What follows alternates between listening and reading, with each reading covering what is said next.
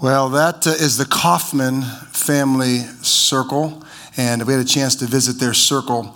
Our small groups, we call them family circles around here because we look at everything through the lens of the family of God, right? And so we call them family circles, and that's the Kaufmans. Man, there is so much stuff going on there in that group. Too much. I wish I could share some of the details, but man, great things are happening at that circle.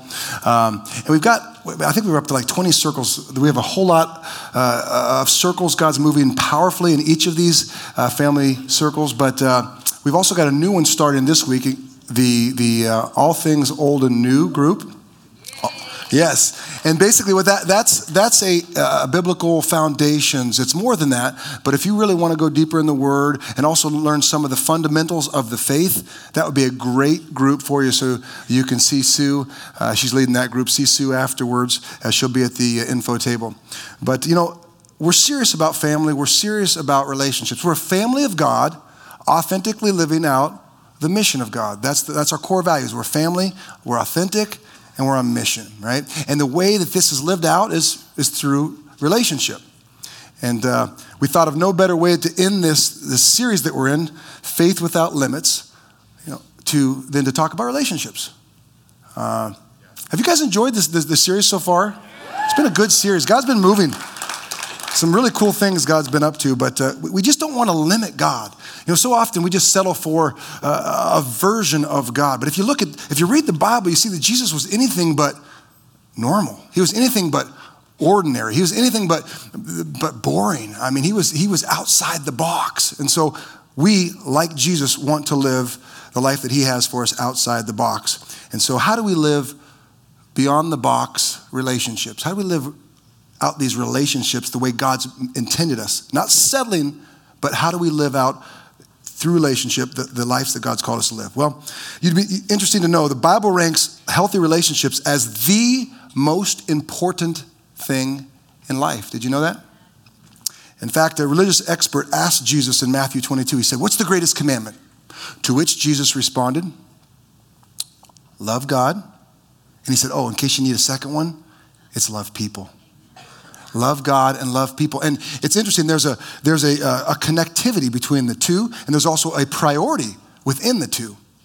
That is, your horizontal relationships, the relationships in this life will never be right if we don't have the vertical relationship right.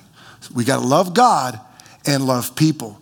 But if we cut God out of the mix, those people relationships aren't going to be what God intends them to be. But you think of Jesus' mission to earth. He leaves, John 1:14, right? He leaves heaven, abandons heaven to come down here. Like no other religion, study the world religions, no other religion would do that, right? The deity never comes down to the people. It's always an attempt by the people to reach up to the deity. But God said, "Oh no, I'm going beyond the box on this one. I'm coming down to y'all." And he said, "Y'all are messy, by the way." And we say, "We know, God, we're working on it. We need your help. Thanks for coming." See, it's all about relationship. You read this book is all about relationship. But if we're honest, we'd probably admit that relationships are difficult, right? It's something so important and yet so difficult, so elusive sometimes. A while back, me and my wife, we went out with a couple. And the couple had referenced a date that said something about 1995. So my wife looks at me really quick. She says, "Sweetheart, you know what happened in 1995, right?" I quickly looked back at her and said, "Yeah, that's the year my F-350 turbo diesel was born."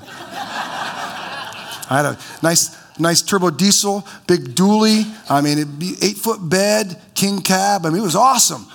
I thought, man, I got a great wife. She remembered that. She said, "No, sweetheart, that's when we got married, 1995, right?" Whoops. But relationships are hard. I mean, we mess up. We're not perfect. Sometimes we don't think alike. And on a personal level, maybe we'd be willing to admit, like, by the way, we're real here. This is a safe place. You don't have to act like y'all got it all together. We serve a God who's got it all together, right? And he's patient. He's loving. He waits on us.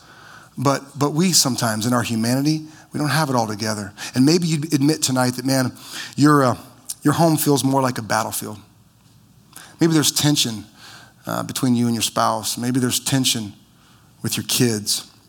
Maybe you feel like, man, I'm just kind of coexisting under the same roof. And and then churches. Maybe we'd admit that we've been to churches, and maybe even this church at times. You come into church and maybe someone's mean to you. Maybe someone slanders you. Maybe someone gossips about you. And then what do? You take your Bible or your iPad and you walk out. That's the disgruntled Christian walk. You walk out and you go to the next church, only to find the same thing waiting for you. All right? We're not very good at relationships. C.S. Lewis says this. He said, when Christians behave badly or fail to behave well, we are making Christianity unbelievable to the outside world. Whew. Isn't that true? Like, relationship is supposed to be like this vehicle, right? This sweet fragrance by which the world says, oh, they got something special. He actually loves his wife. He actually treats his wife with reverence and respect. And she treats him the same way. The church, they love me. They welcome me. They welcome me in my mess. But unfortunately, so often, instead of being a great witness, our relationships are used to be a great deterrent. But there's a fix. And the fix is found in God's word, and essentially it's found in two words: grace and love. Grace and love. See, grace and love are relationship tools given by God that create movement in our relationships. Maybe you feel like your relationship, you're just stuck. You're sputtering or you're stalled out. And you're like, God, I need some help. I need some movement in my relationship with a loved one, with a spouse, with a family member, with a child. And God says, I've given you some great tools. It's called grace and love. And through grace and love, you have the power to heal, to mend, to avoid unneeded hurt, to maintain unity, and to breathe life into one another. Grace and love. Here's the big idea. Grace and love move the comma. What? Is that grace and love move the, yeah, grace and love move the comma. You know what? You're going to have to work for it today. Uh-huh. Oh, yeah. See, we give you too much stuff up front for free. You're going to have to work for this one, okay? By the end of the message, you'll understand. Grace and love move the comma. Look at Colossians 3. If you got your Bible, look at Colossians 3. If you don't, we got the verses on the screen for you. It's Colossians 3. We're going to find out how to live in grace and love. Because if we want to have a beyond-the-box relationship, we've got to live in grace and love. Ain't easy to do, folks. But the church in Colossae, here's what was going on. Colossae was a small town about 100 miles inland from Ephesus. Now, it's interesting to note, this church wasn't planted by the Apostle Paul. In fact, Paul never visited this church. You know how this church was planted? Because of a church plant he planted in Ephesus, and because the believers got off their blessed assurances and went out and witnessed. Yeah, they started witnessing. And through that, this church was planted. So things were going great until false doctrine started being preached. So that's why we're real careful around here with what we say. We want to make sure everything we say comes from this. If it comes from this, we're in trouble. If it comes from this, we're just fine. And so this false doctrine led to a bunch of division in the church. And so Paul's addressing this. In verse 12, he writes, therefore, as God's chosen people, holy and dearly loved, clothe yourselves with compassion, kindness, humility, gentleness, and patience. Bear with each other and forgive one another if any of you has a grievance against someone. Forgive as the Lord forgave you. And over all these virtues, put on love, which binds them all together in perfect unity. Lord, I just thank you. As we get into your word tonight, that you reveal some new truth to us. And Lord, let it sink into our heads, God, and let it, take that journey down to our hearts so that we can live it out. We want to live beyond the box like you lived, God. In Jesus' name, amen. Number one, beyond the box relationships, put on, listen to me, grace clothes. Beyond the box relationships, put on grace clothes.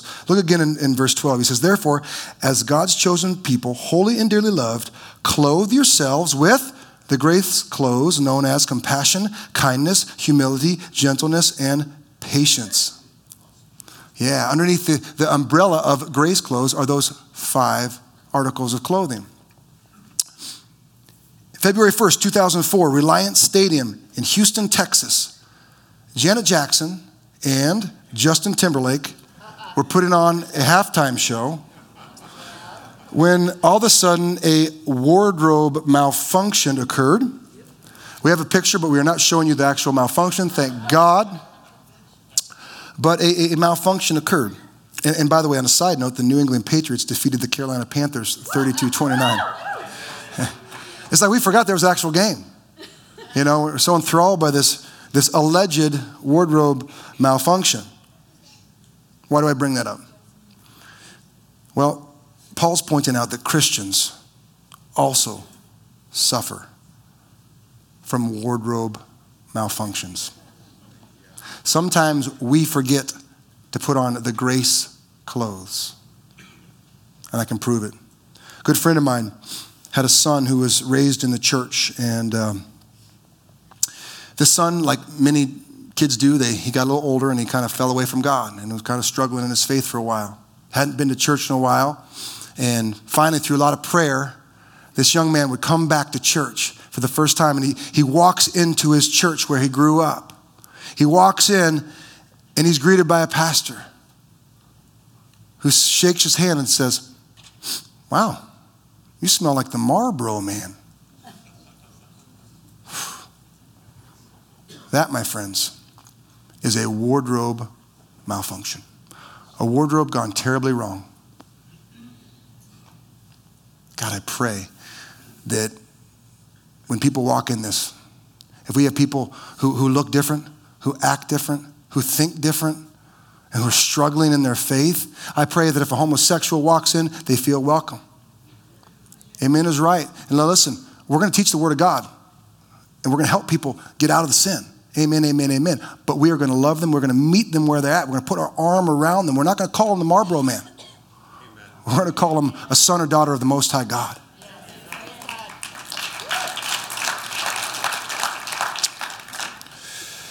You see, Paul deals with this in verse 8 and 9. He actually talks about grave clothes. He essentially is what he sums them up as: anger, rage, malice, filthy language, lying. He talks about that in verses 8 and 9. He says, that's the way you used to be. Used to do all that. Used to wear those clothes, the grave clothes. But when we're new in Christ, the old is gone, the new has come. Time to put on a new wardrobe. So if you ain't wearing it, put it on. What am I talking about? Compassion, kindness, humility, gentleness, patience. Whew. Those are hard, okay? Part of being real is admitting that that's hard to do. And I'm going to go first. I'm not good at all that stuff. Like, I'm working on that. Compassion. The problem with compassion and the challenge with compassion is that we see everything through our lens, right? We see things, other people's situations through our lens, and what we do is we impose our experience and we impose our evaluation into, we haven't walked in their shoes. And God dealt with my heart on that back in 2010. My family and I, we served Christmas morning back out at a place in California. We served the homeless. And this guy walked up to me, and I thought to myself as he walked up, he's going to ask me for money. He's going to ask me for money, and what does he want? He wants to go get drugs or alcohol. That's what I thought. He comes up. He didn't ask me for money. His name is Eagle. Levi, you in here? You remember Eagle, right? Do you remember what Eagle asked for? You don't? He asked for pliers. He asked for a needle-nose pliers. Why? Because he had a tooth that was infected and he couldn't eat anything, and so he wanted to pull his tooth out with a needle-nose pliers. My heart sank. I thought to myself, wow, God, sorry. Sorry that I break your heart by judging this guy. He didn't want drugs. He didn't want alcohol. He wanted needle-nose pliers. God, give us the eyes to see people as you see them. Help us have compassion. Kindness is another one. Kindness. It's easy to give kindness to people if they're kind to us. But what about if they're a jerk? It's hard to love a jerk, right? Just ask my wife. I think she's in here somewhere too. But we can all be jerks. We can love Jesus and still be a jerk. We just forget to put on the grace clothes, right? Jesus said, love your enemy. It takes so much courage to face your enemy, but even more to be kind to those who hurt you, right? It's hard to be kind to someone who has inflicted pain, whether intentionally or unintentionally on you. God dealt with me. Whenever you preach something throughout the week, he's going to take little jabs at you, right? You know what I'm talking about. So literally today, 11 o'clock a.m., I go to Subway for my pregame meal, you know. So I want to be like Jared. I want to eat healthy, right? So I go into Subway, and there's one spot left. And this jackwagon parked this way with the back of his car hanging out. And so I had to, I got in there without hitting his car, but I was probably not being very kind, to be honest with you, what I was thinking about this guy, right? I'm be honest. And so I go in, I order my food, I come back out, and there he is. With the windows down, he wasn't in the car at this time when I went in, but on the way out, he was there. And he was talking on the phone, had the windows down. I walk by him, and I go to put the food in the backseat of the car. And I hear him say, well, I just don't have any money. I lost my job. I think, God, you know I'm talking about kindness tonight. And I remembered that I had a gift card, actually a $50 gift card that I was going to give to someone here at church tonight. Sorry, you ain't going to get it. Probably should have picked up another one. But so I wait till he finishes the call. And I says, excuse me, sir, I was listening. I heard that you lost your job. He's like, yeah. And I said, hey, I'm a pastor in town. He goes, oh, God. Literally. Oh, God. We could preach on that all night. That's a problem. That's how we're known. Oh, God. Like, we got to change some stuff, man, and learn how to love people. So when you say you're a pastor, you don't feel like you have to apologize, you know? He's like, oh, God. And then, so right away I said, oh, no, sir. I don't want anything from you. I said, I just heard you lost your job, and we have a church down the street. We just want to bless you. We are a generous church. We're a loving church, and we just want to bless you. We don't want anything from you. We're not asking you to come to church. We're not asking you to accept Christ. We just want to love you. And I gave him this, and his face went from, oh, God, to, oh, God, you're real, right? The whole disposition just changed. His name is Peter, and I told him we're going to pray for him. So make sure you pray for a guy named Peter. He's struggling, doesn't have a job. But like a little small act of kindness, it just changed this guy's disposition. Humility, there's another one, humility.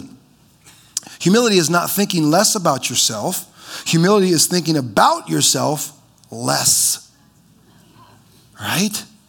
It's like we just need to think about ourselves just a little bit less. Elevate someone else. You ever been around someone, you tell them a story, and your story becomes their story? Like you just became the main character, they became the main character in your story. Like you're telling them, and everything is about them. Hey man, I went and I was looking at this car that reminds me of the day I got a new car the other day too. It's like hijacked.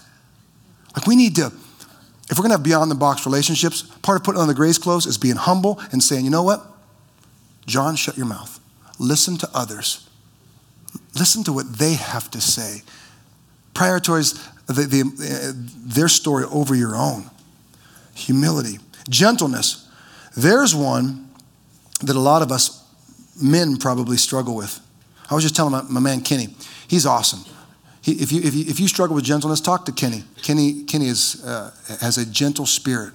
But make no mistake, gentleness is not weakness. Okay? Gentleness is not weakness. It's power under control. Yeah. Gentleness is power under control. In fact, check this out. The word used in the Bible for gentleness is used 3 other places. It's used to describe a gentle wind. It's used to describe a soothing medicine. And it's used to describe a colt being broken. Now, what do those things have in common? I'll tell you. They all have power. A gentle wind can turn into a raging storm. Medicine, if not used correctly, can kill. A colt, if not harnessed, the power from a colt, not broken properly, not harnessed properly, it can be deadly. But power under control is gentleness. We can be a huge weapon for God's kingdom. We can love people. We can have great relationships if we learn to control the power that God has given us. Gentleness. And lastly, patience.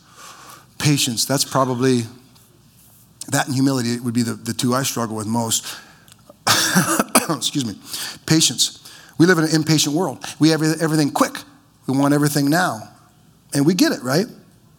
But I was thinking this week, as I was thinking and praying through this message, in the state of California, they have a 10-day mandatory waiting period when you buy a firearm.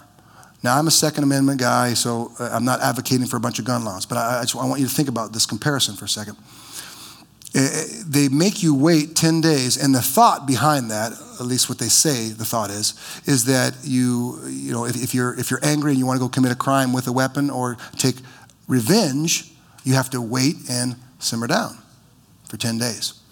What if we applied that same logic to our relationships? If we had a waiting period before we responded.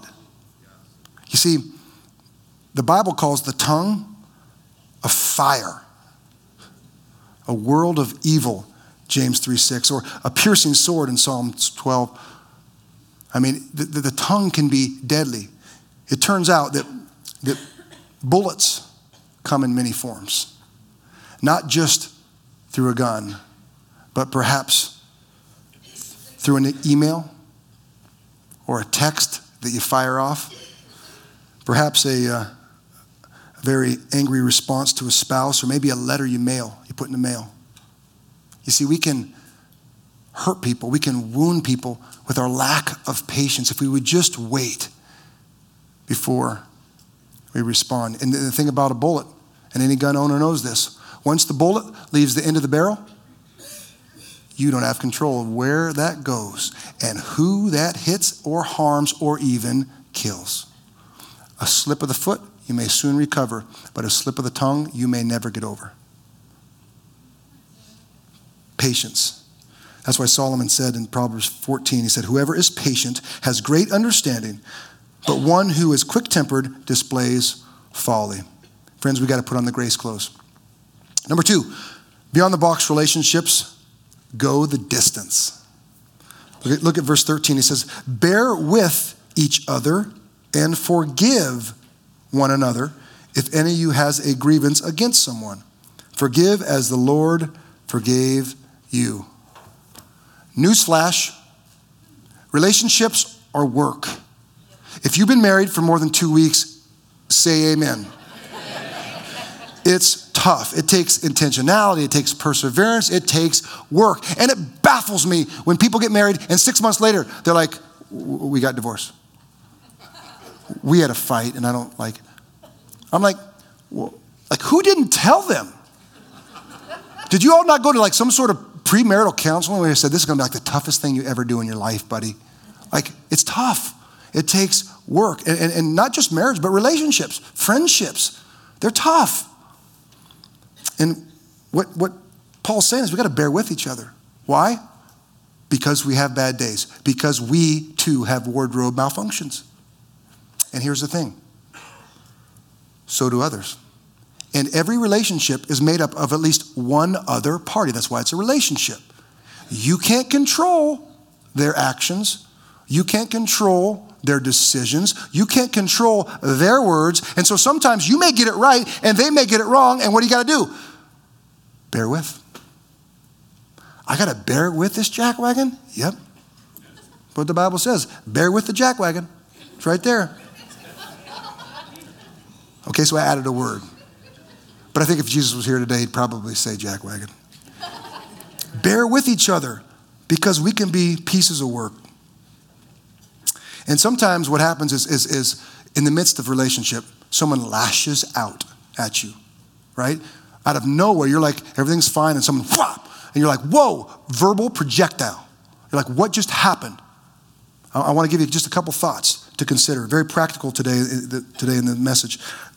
Facts about lashing out. Number 1, the greatest hurt comes from the people we love most, the people that are closest to us, right? the enemy knows where to hit. He knows how to hurt. He knows how to wound. He knows our weakness. And it comes through people we love the most. It's always an inside job. Number 2, lashing out evidences a lack of verticality. What do I mean by that? What I mean is, if someone lashes out at you, there's a good chance they don't have a very close walk with the Lord. Now be careful, because if you lashed out at someone, that says the same about you and me, right? But if they have a close walk with Jesus, they run to Jesus, because Jesus said in Matthew 11:28, he said, "Come to me, all you who are weary and burdened." So if we love Jesus and we have a great vertical relationship, you see how that affects the horizontal? Because instead of projecting on others our heart wound, what do? We run to Jesus. Let me tell you something. There are conversations that I've had with Jesus that no one will ever know about. Now, I love my wife. She's my best friend, closest can be. But there are some things that I have told Jesus that I have not told her and never will. There are some things that are between God and I. You've got to have this right to have this right. And thirdly, what's communicated is often not the real issue. You see, the closer we get to God, the more we can look past the eyes. We can look past the hurtful words, and we can peer into their soul, into their heart, and see that, oh my goodness, what's coming out, the verbal lashing that I'm taking, is really not the issue. The issue is something that lay deep beneath the surface. It might be something that happened 20 years ago. You may remind someone of a person that hurt them. It may be insecurities. It may be a former wound. It may be a memory. What's our response to that lashing? Bear with. Don't quit. Dig in. Stay the course. Work it out. How many people have been married for more than 30 years? Raise your hand. How about 40 years? How about 50 years? Anybody 50? Talk to them. Yeah, buddy.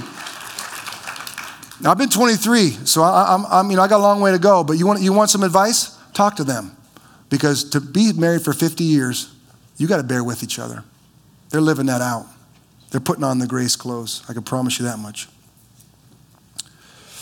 Romans 12:18. If it is possible, as far as it depends on you, live at peace with everyone. Some things we can't control, but some things we can. And that which we can control, what do? We control, right? We love. We extend grace. We put on the grace clothes and we bear with. And sometimes it's a grind. Sometimes you don't want to do that, but we just got to do it. Ain't no secret. Ain't no profound methodology. You just do it. Just bear with. But bearing with means, as Paul points out in verse 13, it means forgiving.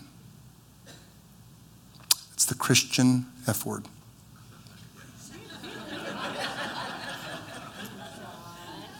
It's true. It's a word that in church we don't like to talk about. Or if we talk about it, it's for somebody else. I mean, he needs to forgive. In fact, he needs to forgive me. Wow. Sounds like you need to forgive him. Right? We don't like to talk about it. And if we do, it's for someone else. What if that's for you today? What if that's for me today?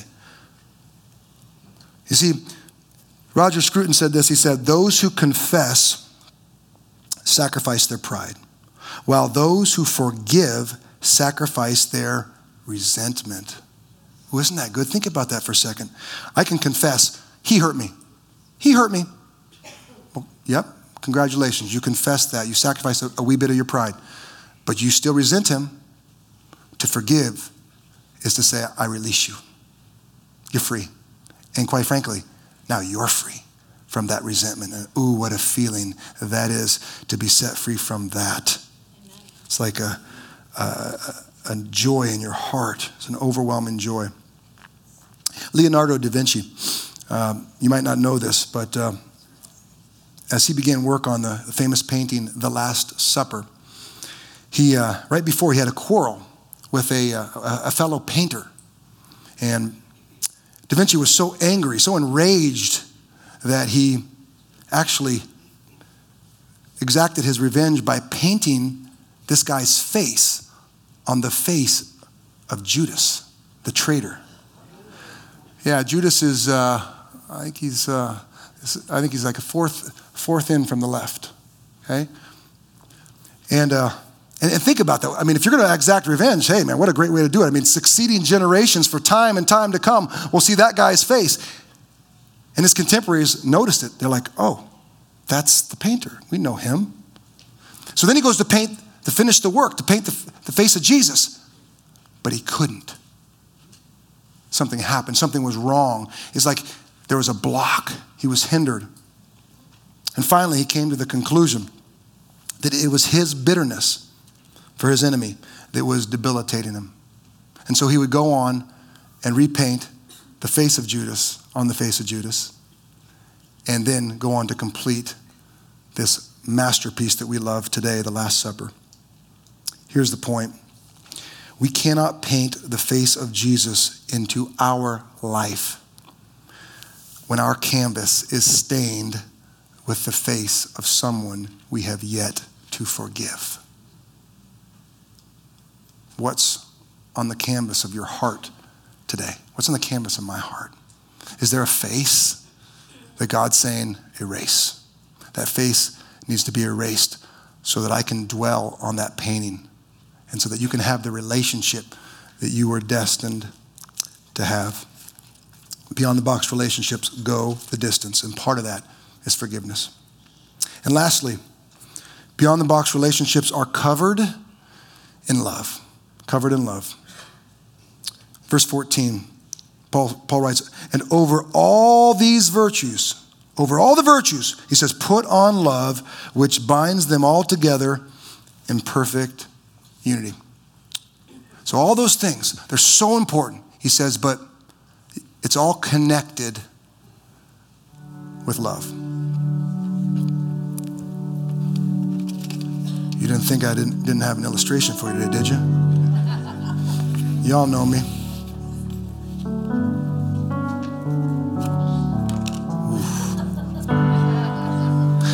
As I study the Word, I'm a simple man, and God puts these crazy stuff on my mind, so I just got to roll with it, okay? But it's like a cupcake. A cupcake ain't a cupcake without frosting, okay? And I'm not talking about all you health people. Like a cupcake ain't. If I'm going down, I'm going down swinging, okay? And a relationship isn't a relationship without love. Love covers everything. Love binds everything together, much like this beautiful vanilla, super creamy Pillsbury frosting. Oh, yeah. Oh. On top of this, I can't remember what they're called. Red velvet, thank you. Red velvet. Oh. Now, you know what's funny about frosting in love? This is love, right? When I was younger, I used to think I knew what love was, right? But, so you know what I'm talking about. Like as you grow and we as mature in Christ, our capacity to love grows. And I don't know if that's because, you know, we just get closer to being with Jesus, you know? Like, I don't know exactly why that happens, but like I used to think I loved my wife, and I did, but let me tell you something. The way I love her today is totally different than the way I loved her back then. You see, our capacity to love grows. And oh yeah, no half-stepping here. I'm talking like, I want to be a son of God. I want my relationships to be smothered up in this bad boy. I mean, I want, you know, to God to look at this little cupcake and say, he's got the grace clothes on, but boy, he's sure got a lot of love. I mean, that's, you know, let's be disproportional. If we're going to be disproportional, let's be disproportional in the love category, right? I mean, I don't know how much this thing will hold, but I mean, like, when people see the gathering, maybe we should have made our emblem a cupcake. We'd have to explain it, but why do y'all have a cupcake on you with all that frosting dripping off? Oh, let me grab some coffee. I'll tell you about it. But man, I want God to see love just smothered. Oh, you thought I was done? No, because you're gonna. What did Pastor John talk about this week? I don't know, but I remember a cupcake. That's how you all are. That's why we have to do these illustrations, because you forget. God said you're a peculiar people. All right, now that, I want God to see like that. Oh, no, you said do it. Eat it. No. Hang on. Does anybody want to eat it? Oh, man. Oh, you're going to eat it. Oh, I almost thought I got to see that. One bite. Come on. One bite. You got to see it. You want it? Melissa? Yeah. All right. Just one bite. Because I don't want you getting sick up here or anything. Just take one good bite of that thing. Oh, yeah.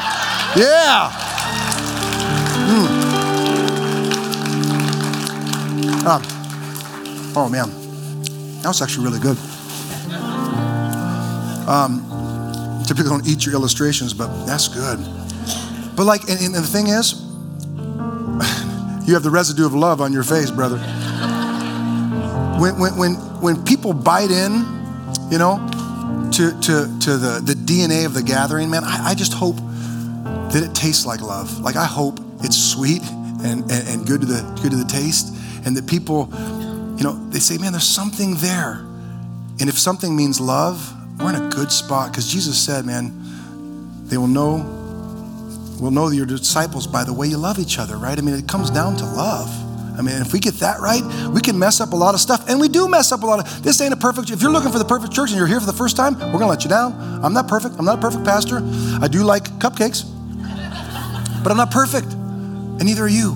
But if we get love right, there will be something that will sustain us. It covers all. Alexander III was the Tsar of Russia from 1881 to 1894. His rule was marked by repression, and in particular, the persecution of the Jews. His wife, Maria Fedorova, provided a stark contrast from her husband, being known as a person who was generous. On one occasion, her husband signed an order consigning a prisoner to life in exile. And it read, "Pardon impossible, to be sent to Siberia." Maria changed that prisoner's life by simply moving the comma in her husband's order. She altered it to read, "Pardon impossible, to be sent to Siberia." Whew. Whew. May we, all of us, as messed up and as imperfect as we are, may we display this grace and love. The grace and love that, by the way, Christ showed for us. Christ bought us with that same grace and love. And he moved the comma that stood against us. All the failures, all the mess ups, all the things that I'm too embarrassed to tell you about that I did, gone. Why? Because his grace, because his love moved the comma that stood against me, and he moved the comma that stood against you. And you know what he's telling us today? He's saying, let's get off our butts and go move the comma that stands against someone else. Maybe it's forgiveness. Maybe it's just going and extending grace. Maybe it's just saying, you know what, I love you. Maybe it's having compassion on someone, trying to see things through their eyes and through their shoes. Like, I don't know what it is for you. But the big idea is this: grace and love move the comma. And I pray the Holy Spirit is just tugging at your soul right now, just speaking to you in a way that some guy can't. I'm limited in my capacity, but he ain't. He can speak directly to your soul. And perhaps maybe some of you already know the person you need to do business with, the person you need to talk to. Move that comma. We're gonna have some family time as we close. Family time is when we bring the pastoral partners up, and I'll be up here. We're gonna worship another song or two. Please don't leave unless you have to. If you have to go, we're not gonna be legalistic, but we're family. We wanna worship together. We wanna pray together. It's not gonna take long, but we wanna invite you to respond as God may lead you. For some, it may be standing right where you're at. Maybe sitting where you're at, might be kneeling. For others, it might be coming forward and receiving prayer for a relationship that's struggling. for a loved one who's hurting. For some people, it might be healing. You may need to pray that God would heal you, will anoint you with oil like it says in James 5. For others, maybe you just want to come down and worship. Maybe you want to kneel and just worship. But we're a family, man. You're safe to do this. And don't you dare email me tomorrow and say, God was calling me to come up, but I didn't do it. It happens every week, every time we do this. Don't do that. Who cares? If you come up here and you receive prayer and people think something about you, good. Let them think whatever they want. This is about you and God, what God's doing in your heart. Love God enough to respond as he leads you. I don't care what people think. When you get to the end of yourself, you get past your pride and you care more about what he thinks than people thinks, you're in a good place. And so as the Lord leads, come, receive prayer, come and kneel and worship. And if he leads you to stay right there. You're free in that. But let's spend some time together as a family and watch God do what God can only do. Amen.